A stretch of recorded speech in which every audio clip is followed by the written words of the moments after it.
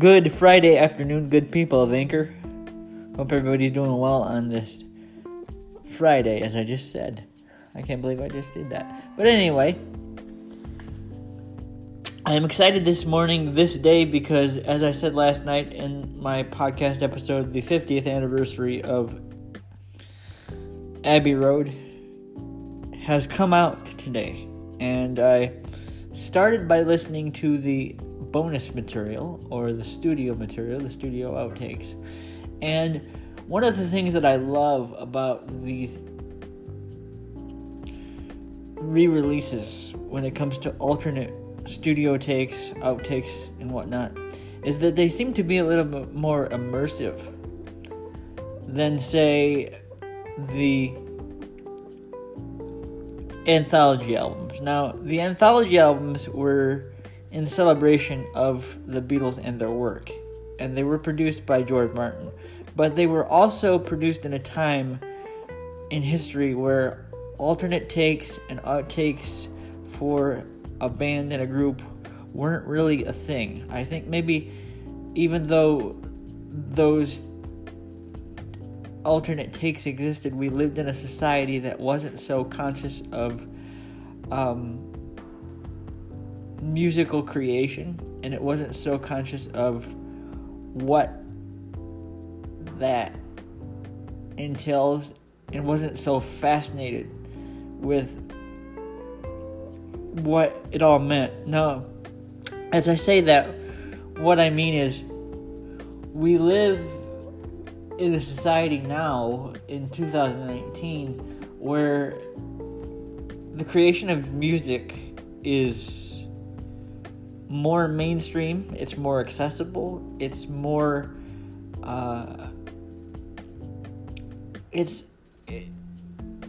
very well done and very innovative, but it's not as closed door as it used to be. And what I mean by closed door is back in the day when you recorded something, you had to have engineers and producers, and you had to have people behind you that were really aware of how the recording process and creation of music works.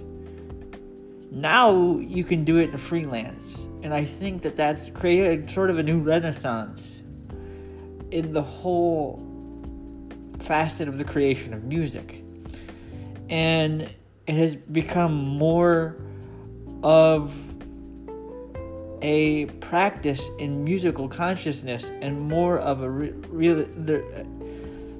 musical consciousness has gotten to us to a point now in 2019 where, as creators, and whether we're doing a podcast or music, we're more appreciative of the process of the creation of an album from the ground up, more so than we were in the 90s when it was being produced. Maybe when George Martin was initially recording these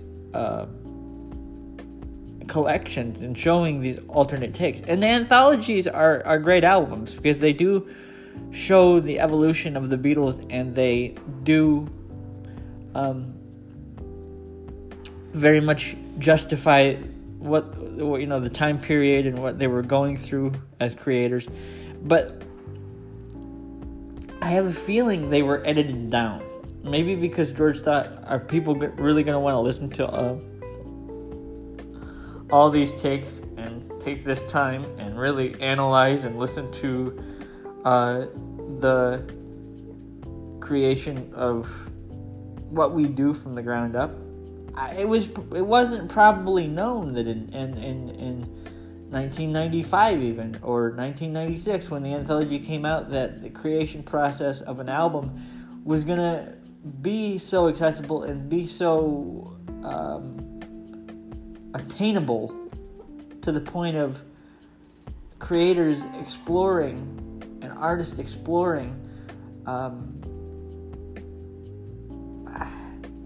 We live in a world that is it's just more vast and more open and more vibrant when it comes to creativity. And people who are uber fans, whether you're a musical person or a musician, or you're just an uber fan who appreciates art and creativity, We live in an age now where the sculpting of an album, or the nature of an album from the ground up, and the processes are becoming much more of a fascinating thing.